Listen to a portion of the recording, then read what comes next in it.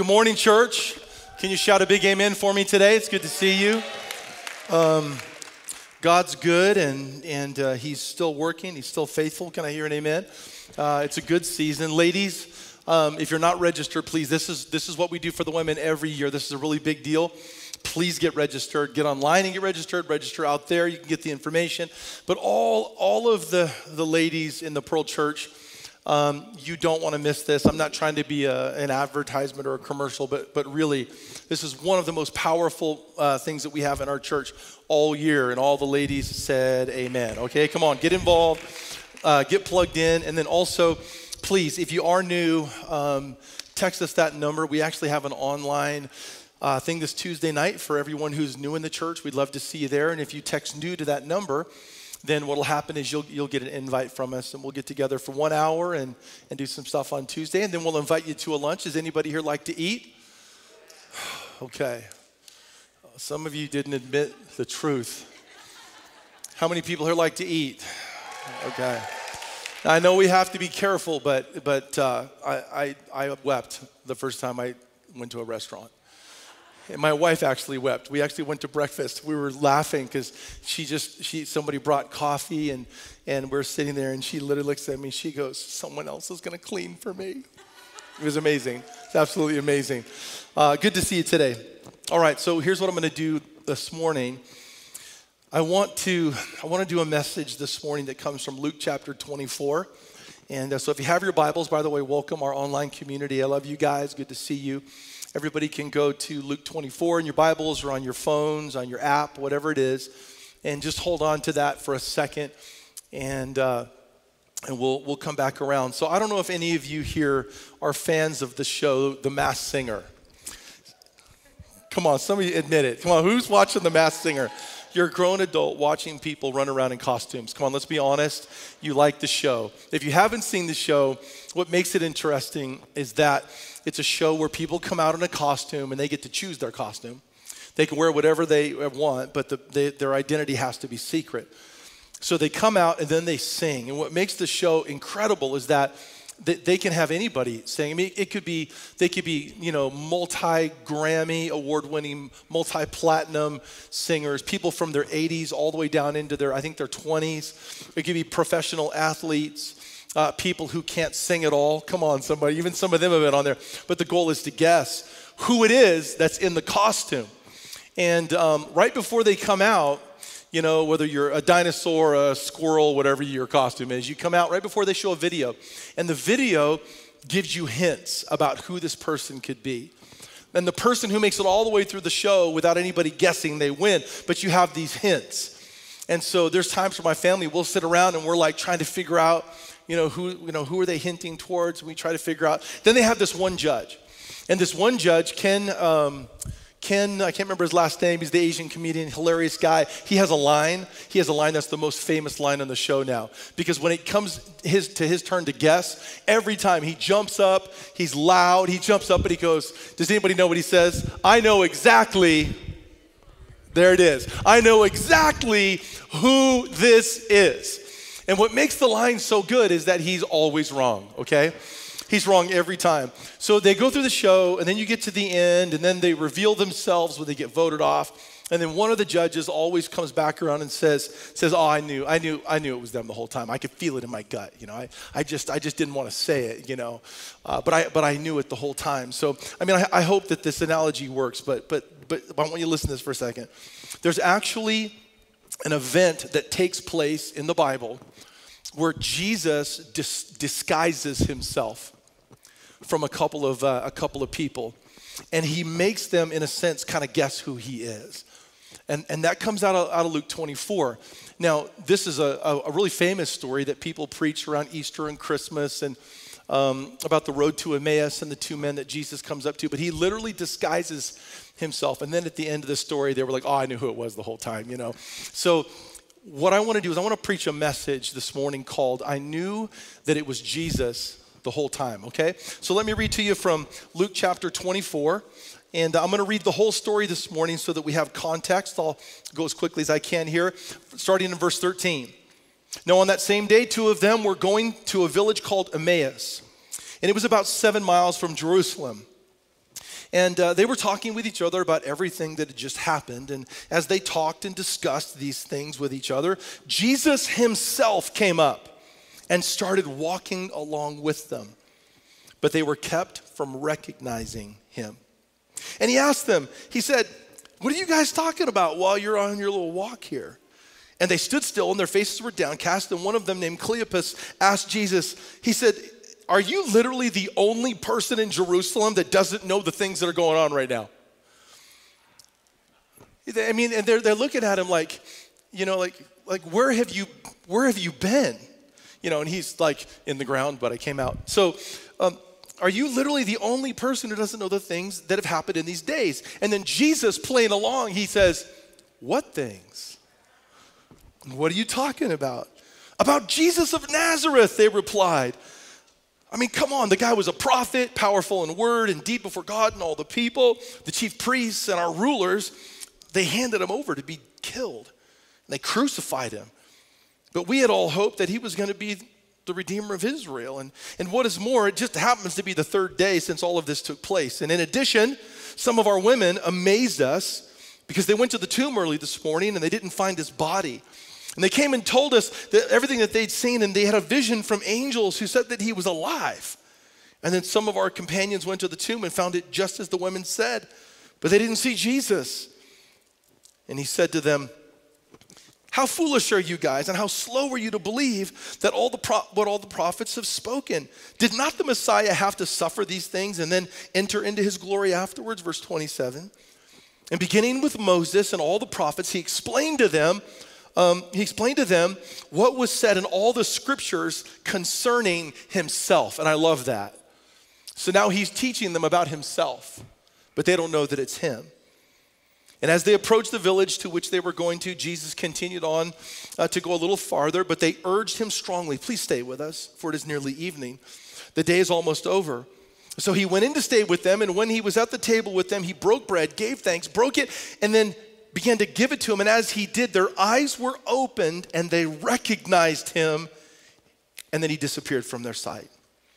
And they asked each other, "Weren't your hearts burning while he was walking with us on the road?" You know, it was kind of like I knew it was him the whole time. And then it goes on and says they got up, they returned to Jerusalem, they found the 11, they assembled together and they said, "It's true, the Lord has risen. He has appeared to Simon." And then the two told him what happened on the way and how Jesus was recognized by them when he broke the bread, and it goes on. But here's the point, is that sometimes Jesus has to walk with you before he reveals himself to you. Now, what I want to do is I want to talk about how God reveals himself to us a little bit, okay? I want to talk about how it is that he opens himself up to us and shows us who it is that he is. And he does it in levels, okay? And the first level is this: Jesus reveals himself when it is right. It says that he went along and he kept them from recognizing him. He was in disguise. So then the question is, why is it that Jesus would disguise himself from these two men? And the answer is because that's what was right for them at that moment. You see, Jesus wants a certain fruit out of his encounters with us, and how he reveals himself to us will impact the fruit that the encounter produces. In other words, there are some times when it's just not right for him to show us everything because we won't know how to handle it. God knows who you are and how it is that you'll receive him, and he's taken a little time. Let me expand on this a little bit. So when I was a young man and I was on my journey, there were many people who were a part of my walk. It says here that they walked for 7 miles and Jesus joined with them. And there were many people that were with me for a little bit of time on my walk. And I think about all the different Christians that I met, the ones at my school that were praying for me. And I thought that was really weird because I went to a youth group one night and my picture was on their wall. And I thought, oh my gosh, they're a cult. I got to run, run. They got my picture on the wall, And I was on their prayer wall, but they've been praying for me. Or the Christians that I met at supermarkets and people who would ask me questions, and family that I had that knew God, that were always praying for me. Just along the way, I even had friends Friends in high school that came in and out of my life in strategic moments. And what I learned was that was Jesus walking with me and just not confronting me, but maybe loving me a little bit and letting things soften in my heart. As a matter of fact, this is insane. But literally, as I was working on this message last night, I got a text message from one of those people from my younger years. Completely, I believe it was providence. I looked down at my phone, and on my phone is a text message from a guy named Jerry Harris. Now, when I was a young man, I didn't know Jesus. I'd been to church, and I had a couple of experiences, but I wasn't in a relationship with Jesus. I had a hard heart. I was bitter. I was hard. My childhood was difficult. There's just a lot going on in here, right? A lot to unpack through life. But one day I'm throwing a party. So I'm throwing a party. I think, and I was trying to figure out the age. I think I was about 18 or 19. And we're all sitting around at this party that I was throwing. And, we were doing things like, playing Monopoly, drinking Pepsi, watching Pride and Prejudice. And I just have really grown to love that. So we're having a party. And there was a young man, one of my little circle of friends, and he walked into the room one day, and in our room we had an out-of-tune piano and an old crappy guitar. And this guitar was beat up. It had 3 strings on it, and no one ever really played it. It just sat there. And Jerry walks in with a friend, and he sits down and he looks down at the guitar, and he reaches over and he picks up the guitar.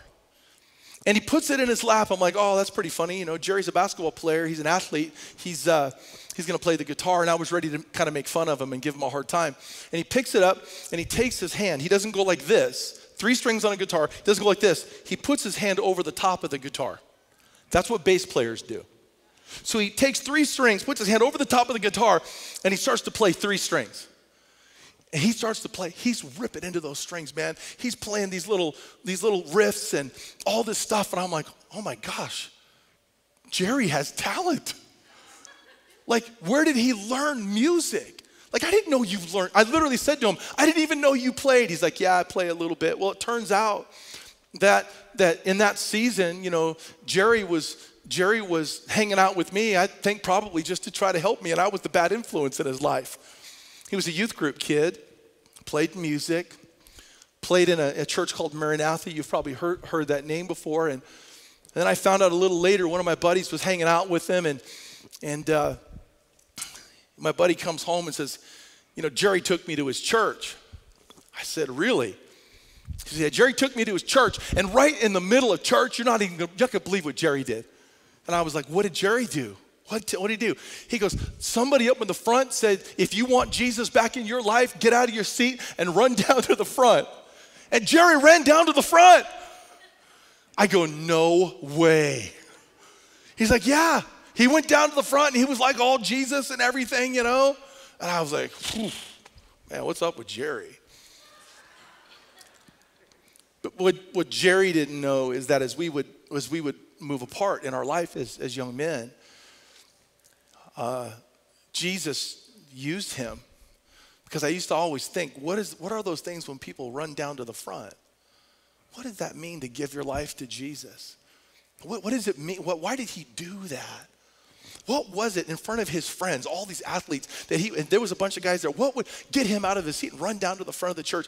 But God had already been working on me. See, but I had a hard heart. But God used Jerry on my 7-mile walk.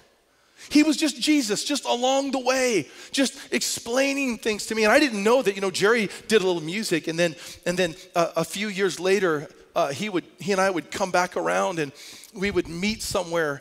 And I was preaching and he was playing keyboard, and he had become a really well-known worship musician, and all of a sudden he was a producer, and he's on the biggest Christian stages in the world. And through all those years I would watch him play at all these big conferences, and he was Israel Houghton's keyboard player and producer, and I would watch him and I would rewind when I would see things and say, there's Jerry, what is he doing? He's gone from the altar to the stage. And one day later we would come back and he would play and I would preach. But can I just say something to you? that as a young man who was hard of heart and didn't know, God just brought many Jerrys into my life. People that I never expected. It could have been people at the mall, people in a restaurant, somebody from high school. It could have been somebody that I met along the way. But the whole time, Jesus was softening my heart, because when it was time for him to really reveal himself, I had to be ready. Because I wasn't ready. And sometimes it just takes time. Sometimes he has to walk with you before he reveals himself to you. And it's kind of like, tenting. Here's the process. Here's how it works. So if you like to tent, and everyone knows that my like to tent. My family likes to tent watching it through a screen. They like to tent TV screen. And, but here in Colorado, if you go tenting, one of the problems you have is you got a tent, you got those little stakes, but our ground is so hard, you can't get the stake in the ground. It's just one of those things. But then over time, as the rains come and the ground softens, all of a sudden there is a moment where something penetrates that didn't penetrate before. And every one of those people in my life that represented Jesus on my walk, my Emmaus road, they were softening my heart. And then one day in Seattle, Washington, Jesus came into my spirit. And the seed of God got into me and took root. And you know what? My life was changed. My life was changed. I became a Christian. I started to try to figure this out, and then it started to grow. But then it's interesting in the Bible because Jesus uses several metaphors. And what happens is once Jesus is in your heart, then he flips the script and he changes the metaphor. Let me explain this. First, Jesus is a seed trying to penetrate your heart. But then once it takes root and he begins to grow, the Bible switches the metaphor, and now it says that he is a tree and you are now a part of the vine. So you go from Jesus in me to I am in Christ. And it's an incredible, miraculous journey, because Jesus in me is the first thing that happens. I am in Christ is what happens as we grow and mature. Because there's a point to where Jesus is in you, he's trying to work on you, and all of a sudden the Bible uses another metaphor called leaven, and the leaven takes over your whole body, like leaven in a bread. It takes over everything and leaves nothing the same. So this transition is interesting because what happens is that you begin to think differently, pray differently, or view the world differently. Let me give you an example. When you go from Jesus in me to I'm in Christ, you start saying things like, should I pray for God to be my provider, or is God my sustenance? Whether I'm having a good day, bad day, rich, poor, family's great, family's not so great, marriage great, not so great, it doesn't matter. Yes, I need him to provide for me, but he is not just my provider, he is my sustenance. So regardless of what happens, he will still be here with me tomorrow, and he will carry me through. And he loves me. So it's not Jesus in me, I need a word, God do this. No, he takes over, and all of a sudden he becomes my sustenance in everything I experience. Or like this. Is Jesus like my little oxygen can that I carry around in Colorado? Have you seen those little oxygen cans that they sell now? I give them to all of our guest speakers because 2 of our guest speakers have passed out and had to go to the hospital. Seriously, you're in here having church, we're taking them to the ER. It's a great time. But they have these little cans now with green tops, peppermint oxygen, spearmint oxygen, right? So is Jesus an oxygen can that we just carry around with us and we ignore it until we feel weak and then we turn to Jesus? Or is he the air that we breathe? There's a difference. Jesus in me, I am in Christ. Do I read the Bible because I need the Word of God to conform my thoughts because maybe I have bad thoughts? And if I read the Bible, it'll conform my thoughts, it'll stop my thoughts. Or do I read the Word of God? Does it take over like leaven, and does it transform my mind? Do I want to not have bad thoughts, or do I want to have a transformed mind? See, this is the difference. Jesus in me, I am in Christ. Jesus in me is first.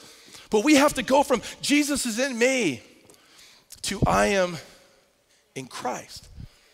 And the world just begins to change. So he walks with us. And the reason why he's walking with us sometimes before he reveals himself to us is because he wants to let the water of the Holy Spirit Soften us so that at the right time and at the right moment, when he reveals something, it will be meaningful to you or to me. God knows you. Just because he doesn't show up the way we want him to show up doesn't mean he's not there. He's on the road to Emmaus with you. The second level is that Jesus allows us to see later how close he was then. So watch this. And he asked them, hey, what are you guys talking about? And they were looking down with their faces. And one of them said, seriously, are you the only one in Jerusalem that doesn't know the things that just happened? And he goes, what things? Like, are you literally, I mean, here's Jesus in disguise. Are you literally the only person on the face of the planet that doesn't know we basically just had a revolution? Jesus, this guy was completely out of control, healing people. They crucified him. He said he was going to raise on the third day, and today's the third day, right? They can't find his body. How can you not know? And Jesus is like, wow, right? Well, they would look back in a few verses and realize who it was that they were talking to. It was kind of like, you remember the Geico commercial? You're like, what, do you live under a rock? You remember that? The Super Bowl one is like, what, do you live under a rock? Do you not know what's going on? And then the rock comes up and this dude pops out, right? And he goes, 15% or more, you know? Do you live under a rock? How many of you remember that commercial? Shall we watch it? Let's watch it. I think we have it. Let's watch it. Switching to Geico really save you 15% or more on car insurance? What, do you live under a rock?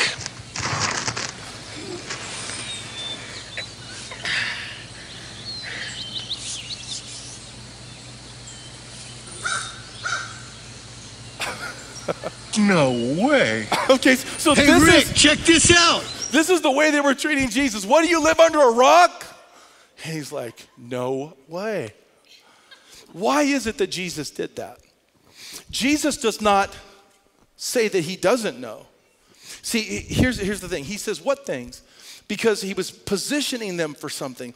Because Jesus did not want to just have an answer for the question.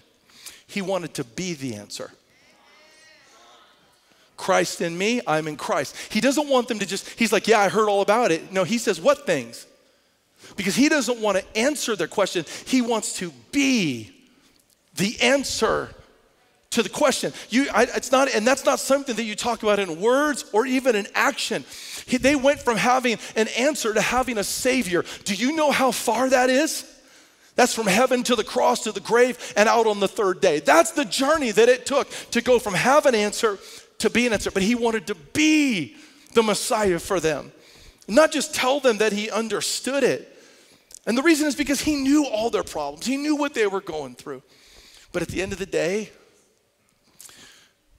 who you are in Christ is greater than what you need from Christ. Because if you know who you are in Christ, you'll have all you need in Christ. And then the third level, the third thing that happens in revelation of Jesus is Jesus lets us rehearse what we know before he shows us who he is. So then they're like, he goes, what things? And they go, okay, listen, stranger.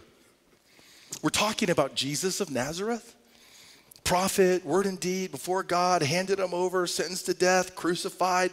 He was the hope of Israel. And what is more, it's the third day since all of this took place. Jesus wanted to know what they knew. He wanted them to rehearse what they knew about him. And the reason is because what you know about someone helps you to identify them when they show up. You see, this was a theme with Israel. Israel should have known who Jesus was. They had hundreds of prophecies that were all through the Old Testament. They knew where he was going to be born. They saw his story in the stars. They knew where he was walking from. They should have known it was him when he rode in on a donkey. They should have known who Jesus was. They had all of the information in the Old Testament, but for some reason, he showed up and they didn't know who he was. Even though they had rehearsed it every single day, if you were a child in the Hebrew culture, you had to have the first five books of the Bible memorized by the time that you were 12, the Pentateuch. You had to have it memorized because we got to know the Messiah when he shows up, and here he is. And they don't see him. So he says, okay, look, He says, what things? And then he lets them rehearse everything that they're saying because he's about to see if they recognize him. I want to confess, I did something. I've been waiting for years to confess this. I was at Starbucks one day, and there was a girl reading the Bible, and I was getting my coffee. I said, hey, that's a good book. She goes, yes, it is a good book, you know. And I think she was a college age, you know, and there's a grown man like, hey, that's a good book, you know, a little intimidating. She's like, yeah, that's a good book. And so I said, oh, you know, what's your favorite chapter? And I was waiting for my coffee. And finally we got around to church. And she says to me, well, where do you go to church? And I said, oh, I go to the Pearl Church. And she goes, oh, the Pearl Church. She said, I've heard of that church. I said, yeah, you should visit sometime, you know, blah, blah. She goes, can I ask you one question? I said, sure. She goes, this is really important to me. I said, okay. She goes, how's the preaching? Seriously.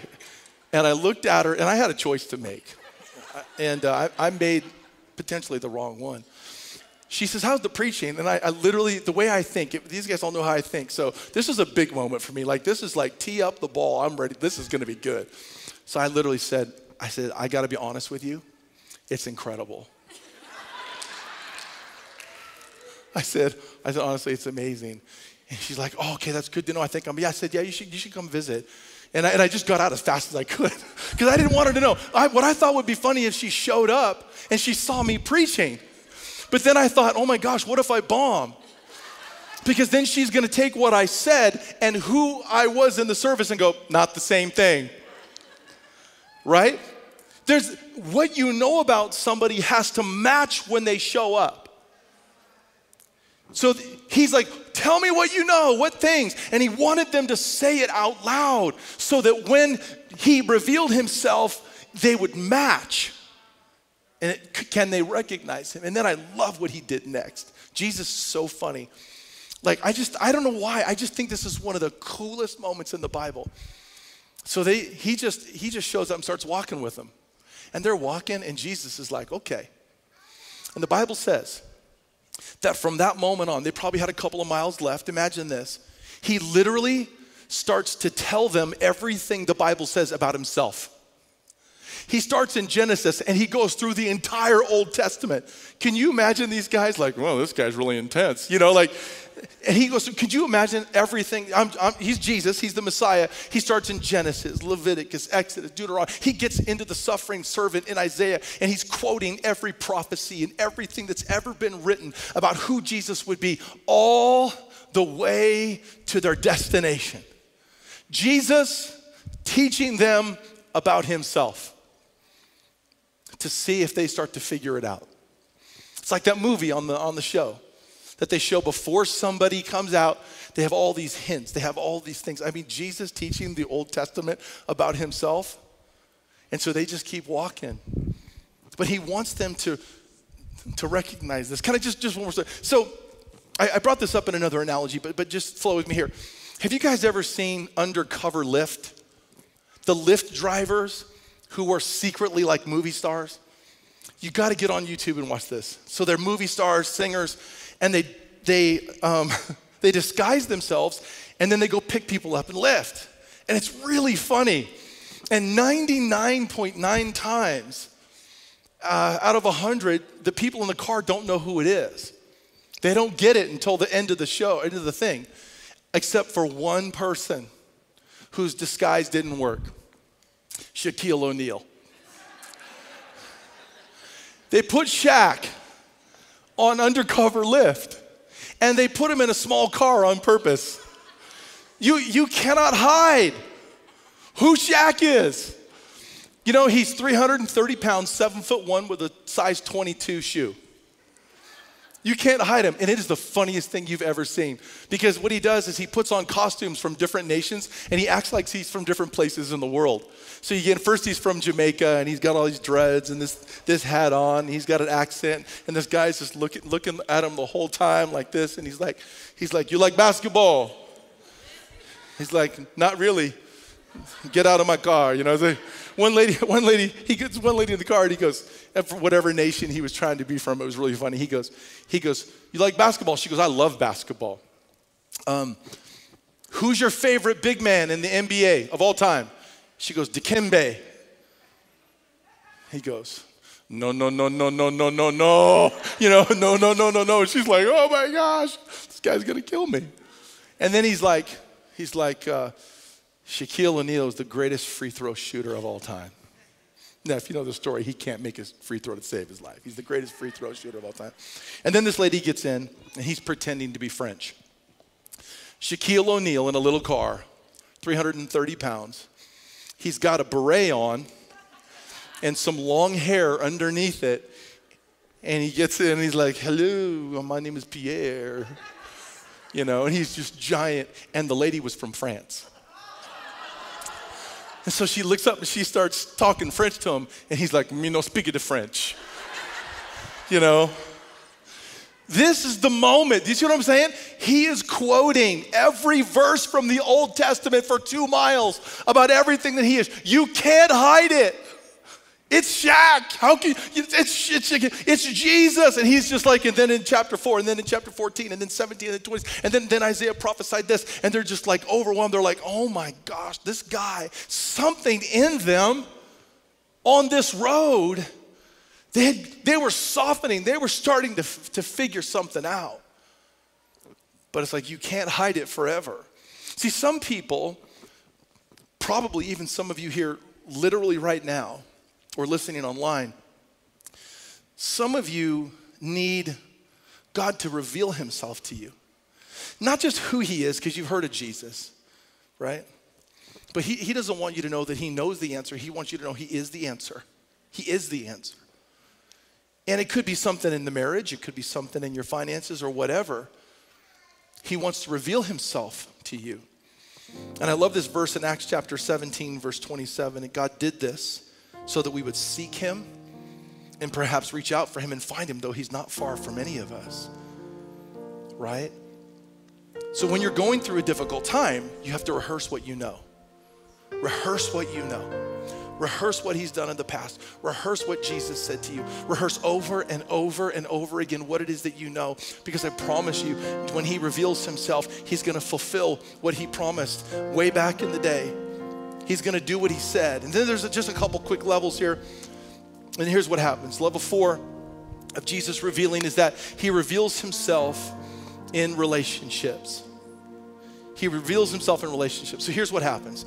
So they're going along and Jesus has just ripped into him for like 2 hours about the Old Testament. And he's like, okay, I gotta go. And he starts to walk away and leave. And they're like, stop, please don't leave.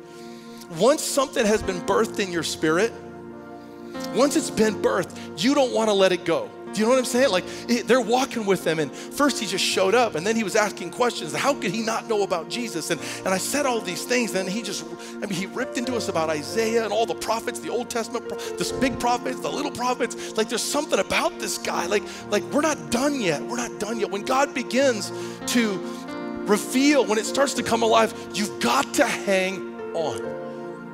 Some of you just have to hang on. When I got saved, I prayed the prayer in a street, different story, but I didn't know anything about church, nothing. Like I don't know what a pastor, all I knew is that one of my friends, his name was Jerry, he ran down to the front of a church one time. That's what I gotta do. I gotta go find a place and run to the front. This is not an exaggeration. I was like, I gotta find a church to run to the front because that's how you get saved. And so I started visiting churches, but none of them did altar calls. Went to a Methodist church, great people, love them. They didn't do an altar call. I was so bummed. Went to a Presbyterian church.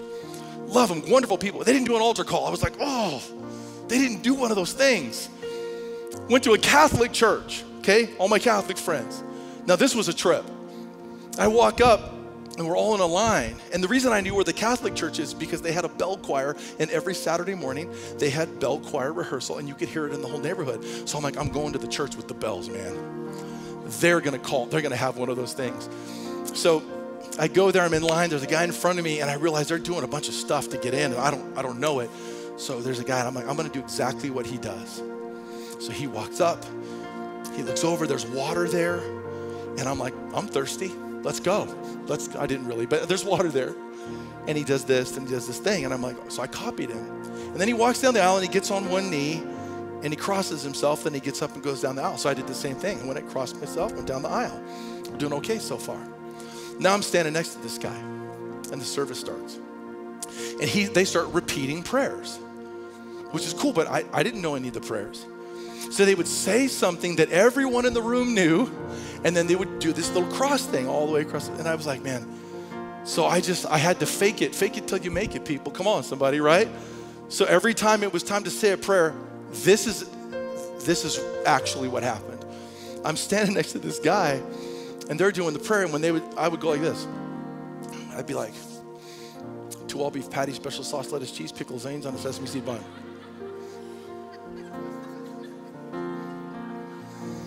Then they do the next one, and I was like, 2 all beef patties, special sauce, lettuce, cheese, pickles, onions on a sesame seed bun. 2 all beef patties, special sauce, lettuce, cheese on a sesame seed bun. And then finally, this guy next to me, true story, he just kind of looks at me with a big smile. He goes, you don't know what you're doing. I said, no. He goes, but you're making me hungry. And I said, bro, I'm doing the best that I can. Do you know if they do one of those things where you run down, you know? He's like, no, I don't know. We don't do that here. So I wasn't going to give up. So finally, I'm watching TV one day, and a pastor named Casey Treat, maybe you've heard of him. I was in Seattle, living in Seattle. I'm watching Casey Treat, and there's a testimony here, another story, but I was like, that guy did it. He did a rundown thingy. I'm going. So I show up the next Sunday at Casey Treat's church.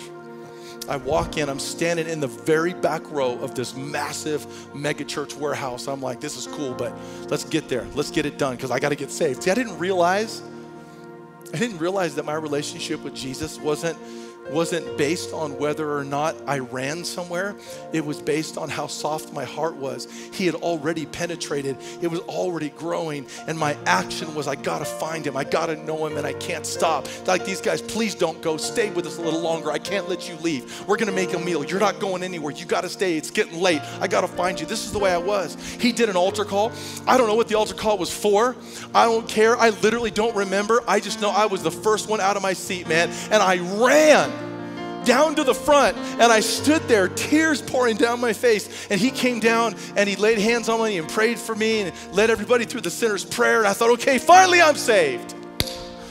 Finally I'm saved, right? But I had been saved for a little while from the moment in the street when I said, Jesus, I'm tired of this. This has been years of pain and years of this, and I just need you in my life, and can you please can help me? Can you save me? And all of a sudden I stood up, my countenance changed, and Jesus in me had put some roots in, and those roots were growing, and the roots were thirsty, and it forced me to run. And somehow in that process, in that time period, I went from Christ in me to being in Christ, and it was Christ trying to get in, now it's fruit trying to get out. Come on, somebody. And then all of a sudden, one day I'm throwing a conference, there's thousands of people, Casey Treat is there, had no idea who I was. I walked up and I said, Casey, you prayed for me.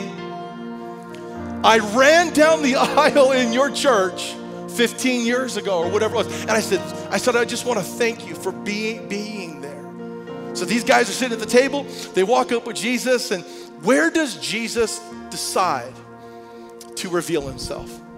When did it happen? He walks up. He says, hey, what's up, Kai? Elliot, they're just like, who's this guy? And man, he knows the Old Testament really good, you know.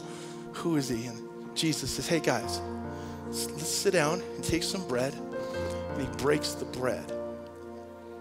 And I want you to just look at this. Breaking bread is the picture of his body, but it's also the picture of our community. And as he broke the bread and handed it to them around the table, the Bible says their eyes were opened. So yes, we need Jesus, but it ends with us needing each other. it ends with a whole bunch of people on a 7-mile walk who all end up just breaking bread together and loving each other. And we just finished devote groups, so they finish up this week, and we've had hundreds and hundreds and hundreds of people in devote groups, people crying, people giving their lives to Jesus, people revealing themselves through a Zoom call, through a Google chat, in the backyard of somebody's house. And I just love it because I know every one of them are on a 7-mile walk. Come on. And at some point along the line, when they sat down and their friends and family were around them, Jesus revealed themselves, and people get to know Christ now because this is where he leads us. He doesn't lead us backwards. He leads us to each other. And we build a community based on the breaking of the bread and the truth of Jesus. This is how it ends for them. This is how the story ends. And then they walk away, and one of them goes, I knew it was him the whole time. I mean, if you read it, I knew. I mean, literally he says, I knew it was him. He says, hey bro, didn't your heart burn the whole time he walked with us? Like, didn't you know? Didn't your heart feel like it was literally on fire when he talked about the scriptures? I mean, I knew it was him, but I couldn't get myself to say it. But I knew it. Well, let me just close with this. The burning heart.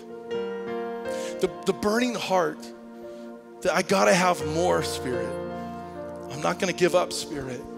God's got a plan for my life, Spirit. God is going to do things in my life that I could never have done on my own. He's going to show up. He's going to reveal himself, but he's going to do it at the right time and the right moment for me because he knows me better than myself, but my heart is burning. Why? Because I know that he's close. He's close. He's not far. But sometimes the journey, he lets us just kind of reach for him and hope for him and wrestle to find him, even though he's standing right next to us with the burning heart. God wants you to know that he's so ready to reveal himself in your situation. There are so many people in our city that their hearts are burning because along the journey, man, just along the journey, that people going in and out and services and a friend and a family member and a praying grandma and a service online and all of a sudden the hearts are burning all over the city. Can we pray for them right now? Can we pray that the burning heart leads to a revelation of Jesus and a relationship with each other that takes us through this time? Come on, stand to your feet. Stand to your feet right now. Let's wrap it up. Let's pray. I went a little long. Thank you for having patience with me today. Can everybody just say the name of Jesus out loud? Come on, say Jesus. Come on, one more time. Say Jesus. One more time. Say Jesus. Okay, let me pray. Father, in Jesus' name, I thank you for your grace.